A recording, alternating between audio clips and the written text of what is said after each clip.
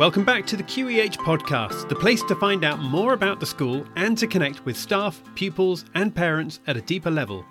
Each week we'll be interviewing people within the QEH community, asking them questions and spending time understanding them and more about the school. Today we're talking to the head of teaching and learning in the junior school. Richard Hall is going to talk us through how he found his way into teaching, and I can tell you it's not exactly a standard route, the benefits that brings to being a teacher today, the time of day that Richard enjoys the most, and even how the school timetable is created, something that few people tend to even think about, and it doesn't sound all that easy. That's all coming up in this episode, so come with me while we speak to the head of teaching and learning in the junior school, Richard Hall. Richard, thank you for joining us on this episode of the School Podcast. How are you doing today? I'm very good, thank you, Simon. Yeah, a very typically busy morning I've had at the junior school at QEH, teaching lots of computing and maths and English this morning. Oh, okay. Now, if I think back to my computing days at school, they're probably very different to computing in 2021. What kind of things do you tend to teach in computing these days? Well, a whole range of things.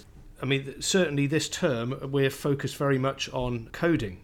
So even as young as year 3 in the junior school, the boys will learn some basics of coding. We use a range of different sort of packages and software to help them to learn. A big favourite is Scratch, which we use across the year groups, where they use sort of quite visual block coding systems, and they are capable of making some incredible things. So they'll make their own arcade sort of style games. They'll make quizzes.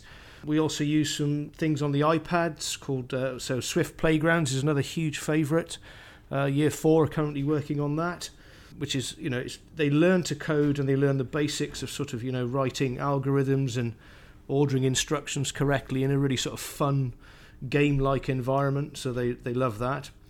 But in addition to sort of coding and basic programming skills, we do a lot of work on e-safety, staying safe on the internet. Mm-hmm. Children will make sort of presentations about, how to stay safe on the internet. We learn about, the basics of computer networks and how the internet works. So a whole host of things. Okay, it's really interesting to hear this. And actually, before we move on and get into the heart of this episode, I'd love to unpack this just a little bit more, because I'm wondering if the listeners who are listening to this right now, if they think back to when they were at school, maybe computing was seen as a little bit for the geeky people in the school, if I'm allowed to say that still, and it wasn't so much of a cool thing, wasn't so much of a normal kind of subject either. How's that changed over the years? Well, it's completely changed, yeah. I mean, certainly as a primary school teacher, my experience of computing in primary schools, way back in the early 1980s, was a BBC microcomputer tucked away in the corner of a classroom. On wheels. Which, on wheels, which was a strangely mysterious thing that nobody really knew how to work. If I look at how the IT is set up in the junior school now, it's completely changed. Every child has access to an iPad, so their own sort of device for use in school. What that has allowed us to do is it means we don't just discretely teach computing and programming. It means that IT and technology, has slowly sort of organically become part of everything that we do. So a lot of the children's learning in the junior school, particularly in terms of the core subjects of maths and English, we support and enhance through the use of IT. That's been something I've passionately developed in the junior school over about the last 5 or 6 years. And I've found that's had a hugely positive impact on the boys and how engaged they are with their learning. If I think about literacy, the use of iPads, the use of sort of digital media allows the children to share, publish, celebrate their, the amazing writing that they produce in a variety of different ways. We make ebooks, we make, video presentations, animated keynote presentations of their work. All is shared on social media, across the school community. All is shared with their parents on Seesaw, on the children's digital learning journals. And I find it's just such a motivator to the children, that their writing suddenly matters. Full stops, capital letters, punctuation become more important because they know that their writing is going to be shared and published and celebrated in a digital format. And it's just been, hugely motivating and engaging for the children. And I think, that it continues in the senior school, and I know the senior school are working towards one-to-one devices for their pupils as well. But, computing and, learning more about computer science is very much part of the senior school curriculum as well. So the sort of foundations we've laid in the junior school, that's carried on. And, I speak to year 8, year 9 pupils who'll talk to me about the quite high level complex coding work that they're doing, using Python or a similar language. And, wow. It's become part of, it's almost becoming a core subject in the curriculum. That's how I feel about it anyway. And that, of course, reflects what's happening in the modern world that they're going to go and carry on their lives in very soon. I wonder how long it'll be then before it is actually viewed, nationwide, globally, as one of those core subjects in that case. Richard, we're going to be talking about various things in the junior school, but as head of teaching and learning in the junior school, tell us a little bit about what that role actually involves.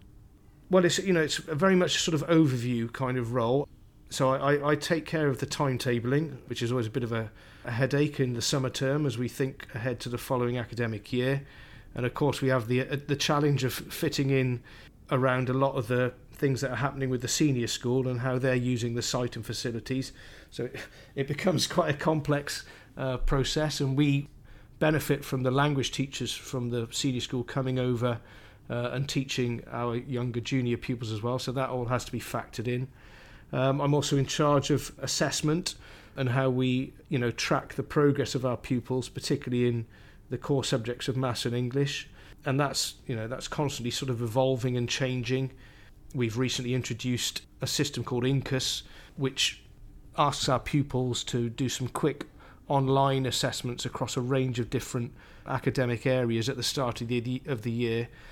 That has been incredibly important and helpful in helping us to target particular pupils, possibly for intervention and support, but also for stretch and challenge. So that's become something that we've done in the last couple of years that forms our baseline assessments at the start of the year.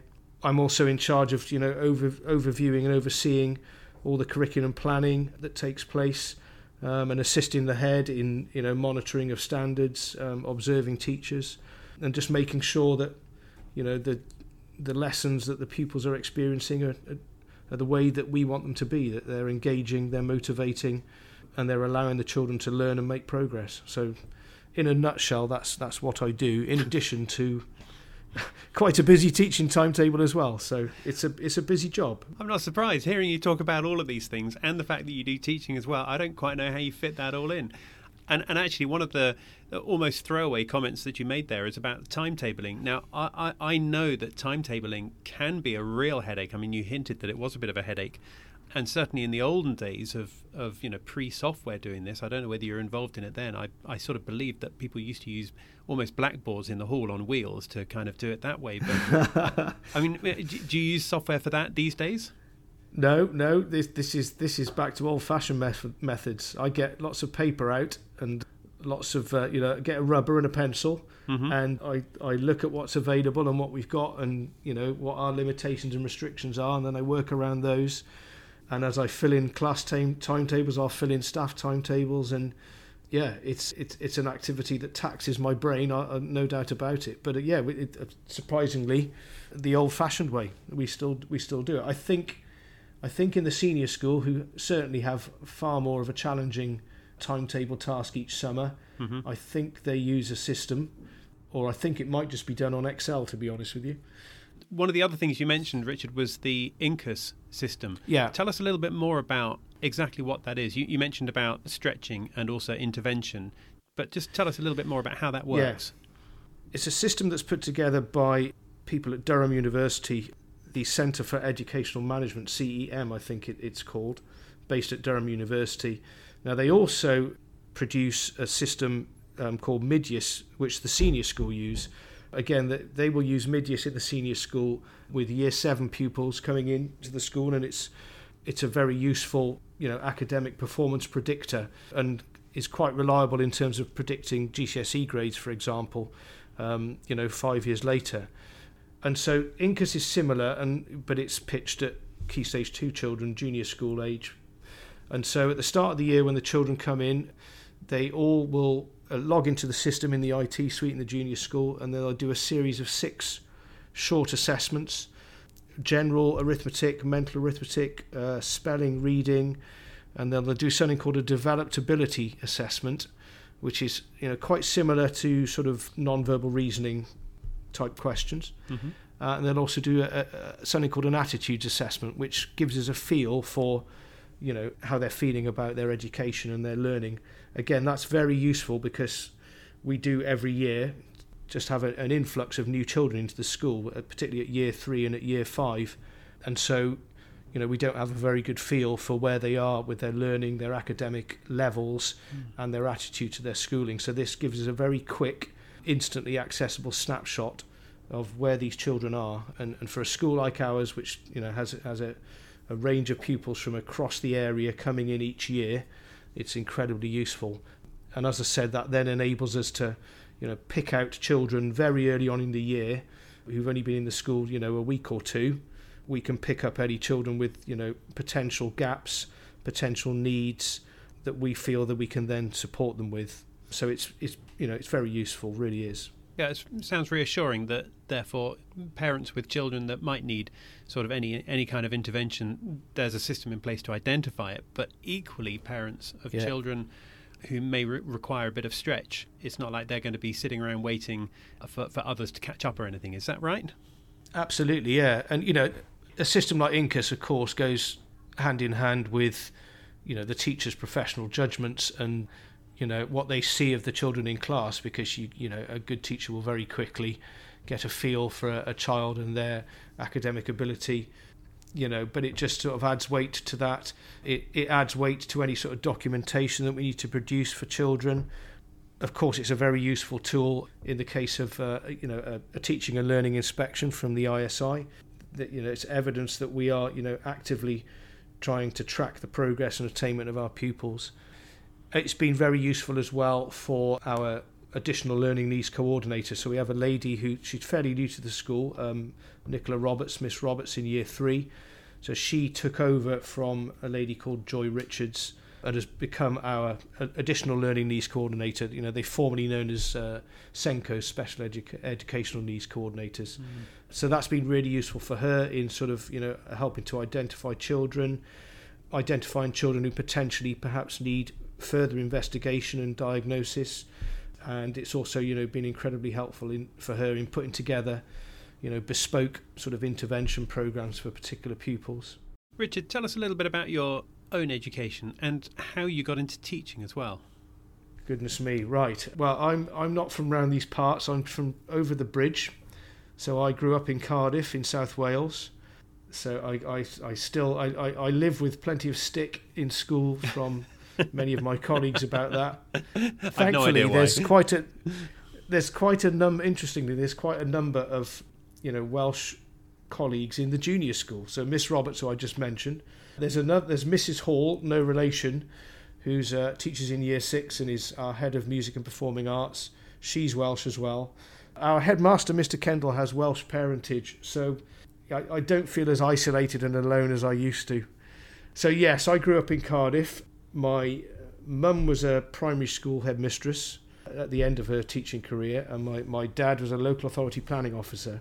So my education was, and it's interesting you asked me, because since I became a teacher, I find I have never reflected on my own educational experiences as much as I have since I started teaching. And I've concluded that the children of today's generation are far luckier than we ever were. So I went to a reasonably nice primary school, a school called Radda Primary School in Radda, which is a suburb of Cardiff, northwest of Cardiff. And then I went to the local secondary school, Radda Comprehensive School. So this was, in the 1980s. I went there from 83 to 88, and I did okay, by the school. But if I reflect back on what the lessons were like and what the teachers were like, I think a lot of things used to go on that wouldn't happen today. It was an interesting place. I think school then was just something you had to do and you got through. Some of the behaviour I used to witness was incredibly poor, and the teachers I think they saw us more as, people to just control and try and sort of, lock horns with on a day-to-day basis. Certainly a lot of the children who were at the school challenged the teachers an awful lot. And so it was quite a sort of, at times, sort of attritional experience, shall we say. In terms of how I became a teacher, I really did, and this is where I feel a school like QEH these days, and what I observe in terms of the support given to, the older children in the sixth form, for example, in terms of, career planning, university choices. In my sixth form, that was pretty much sort of non-existent. And I think the children, they are much luckier today. I sort of left my sixth form having sort of, lost interest in education in terms of, A-level education. I'd found it quite boring, and, the lessons did not engage and motivate me. As a result, I didn't do as well as the teachers hoped I would in my A-levels, and then found myself, having to go through clearing and make a choice about what I wanted to do. I think if I remember rightly, I had a place at Bristol University to study geography, but didn't get the grades. So then I ended up going to what was then Bristol Polytechnic to study a sort of geography alternative, which was town and country planning. The reason I did that was my dad was quite a important local authority planning officer. But I went through my degree, and then again I sort of found when I'd left university that I wasn't sure that it was what I wanted to do. I spent a number of years working in recruitment and sort of slowly developed a career in human resources. And so before I became a teacher, I was working in Greenwich in southeast London, working for a big French telecoms company called Alcatel. And I'd worked my way up in the human resources department, and when I left there, I was actually in charge of recruitment and training across this enormous site in Greenwich, which was mainly a manufacturing site, but also sort of product development site as well. So there were all sorts of manufacturing staff, engineering staff who worked there, and my main role was helping with the recruitment of manufacturing staff, but also running various courses and training processes for engineering and product development staff. What sort of year are we talking about here then, Richard? So this would have been, I was working there in the sort of early 2000s, late 90s, early 2000s. Okay, so how did you then move from there into the world of teaching? Well, I got to the age of 30 and I thought, is this what I want to do for the rest of my life? I'm one of these people who finds being in offices and being desk bound and attending lots of meetings and looking at a screen for large periods of the day, I find it quite frustrating. And I definitely was feeling that about working in HR. And the longer I did it, the longer I thought, is this what I really want to do going forward? I need to do something that is more engaging, more sort of active, more fulfilling and indeed challenging. Yeah, absolutely. And some of my HR work was absolutely challenging, but in different ways, but certainly not as fulfilling. I found it hard to buy into working for a big blue chip organization. Alcatel was an enormous organization, one of the biggest employers in France, and I did find that hard to buy into. What am I actually contributing here to this sort of multi-billion pound corporation? And so, when you mentioned something more fulfilling, that's why I started to think about teaching. And certainly my mother and her career influenced me. And I just, I often talk to her about it. And she'd always said she felt I would make a good primary school teacher. And so at the age of 30, I decided, it's now or never, really. So I made the change. And I was going to spend a year just possibly working as a teaching assistant, because I'd left it quite late. It was late in the summer that I'd sort of decided, right, no, I want to do this. I'm going to leave my HR role and really sort of actively pursue teaching. And so I did write to some universities just on the off chance, thinking that all their PGCE courses would be full. And I was preparing for a year of looking at being a TA. And then the UE, the University of West of England, called me and said we had a space and invited me along to a selection centre. Right. That was in late August 2002, and that was it. I did my PGCE course, which I absolutely loved. I remember after a few weeks on the PGCE course having that incredibly satisfying feeling that I'd really made the right decision, and that this was something I was going to absolutely love and enjoy as a career, and that's certainly been the case. Well, it sounds to me like you've landed in the right kind of working environment, in the right kind of school as well. But I'd love to know a little bit more about what your favourite time of the school day is. What's your most fulfilling time of the school day? God, that's a good... I mean, that would be very easy to say at 4:00 when the bell rings and we wave goodbye to the boys who have drained you of every ounce of energy from 8:30 in the morning. But no, I mean, I really do enjoy teaching certain subjects. And I'm lucky. I mean, this is where you say it's the right kind of school. I think it really is for me. I did teach in a local state primary school for 4 years before coming to QEH. Mm-hmm. And I arrived at QEH when we opened the junior school in 2007. And I've been here ever since. So I think that speaks volumes for what I feel about the place and how I know it's the right sort of school for me. Yeah. And one of the reasons I feel that is that I do genuinely... I've been sort of granted the flexibility to really sort of pick and choose the subjects that I specialise in and the subjects that I focus on in terms of the bulk of my teaching time. So I love teaching maths. I always teach maths to year 6, quite often to the upper ability set, which I'm doing this year, and it is an absolute joy because they are so enthusiastic. They love being challenged. They love exploring quite complex and difficult problems, and and I always feel in those sorts of lessons I'm learning with them as well. They will come up with suggestions and strategies and approaches that I haven't thought of. I wasn't an amazing mathematician myself when I was in school, but I feel I've become quite adept at teaching it at this sort of level, and it is incredibly rewarding. But on top of that, just using IT in the classroom to enhance what they're doing, which I alluded to earlier, is immensely rewarding. And I just love the way that I see how engaged and motivated the boys become. So, for example, in year 5 at the moment, so I teach English in year 5, which is another sort of passion of mine. Mm-hmm. And we're writing biographies at the moment of inspiring people.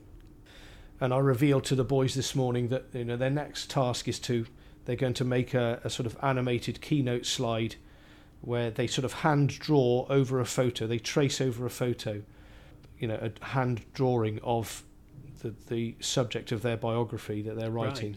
Right. And then they'll animate that drawing so that it sort of magically appears on the screen. And then they're going to record their reading of their biography text over the top of that. And I showed them a sort of example of what they're going to be working towards this morning. It really is incredibly effective. And they are just they are chomping at the bits. They cannot wait to have a go, and that's related to writing. People talk about boys being reluctant writers. Well, I think we found a way of sort of unlocking that and enthusing them in really new and interesting ways, and it's again incredibly rewarding to do. Well, it sounds very encouraging, and encouraging for the boys, encouraging for people listening to this right now. Richard, we need to bring this to a close in a minute, but if anyone's heard anything and wanted to get in touch with the school, maybe get in touch with you, what's the best way for them to do that? They are more than welcome to just drop me a line by email. My school email address is rhall@qehbristol.co.uk. I'm always happy to sort of connect with people from the school community, other teachers, parents. So, yeah, absolutely. Just drop me a line by email. That's great. Okay, well, look, thank you so much for your time. Thank you for being here and explaining your role and how that fits into the school and how enthusiastic you are, especially in contrast to those days of Alcatel in Greenwich. But thank you for your time, Richard, and thank you for being here. It's my pleasure. Thank you very much, Simon. So that was the Head of Teaching and Learning in the Junior School, Richard Hall. Thank you, Richard, for joining us on this episode of the School Podcast. If you'd like, then you can contact Richard directly by emailing rhall@qehbristol.co.uk or just visit the school website. Now, our next episode is coming out soon, but in the meantime, thank you for listening to this episode. Don't forget to follow or subscribe so you get future notifications, and we look forward to seeing you next time. Bye for now.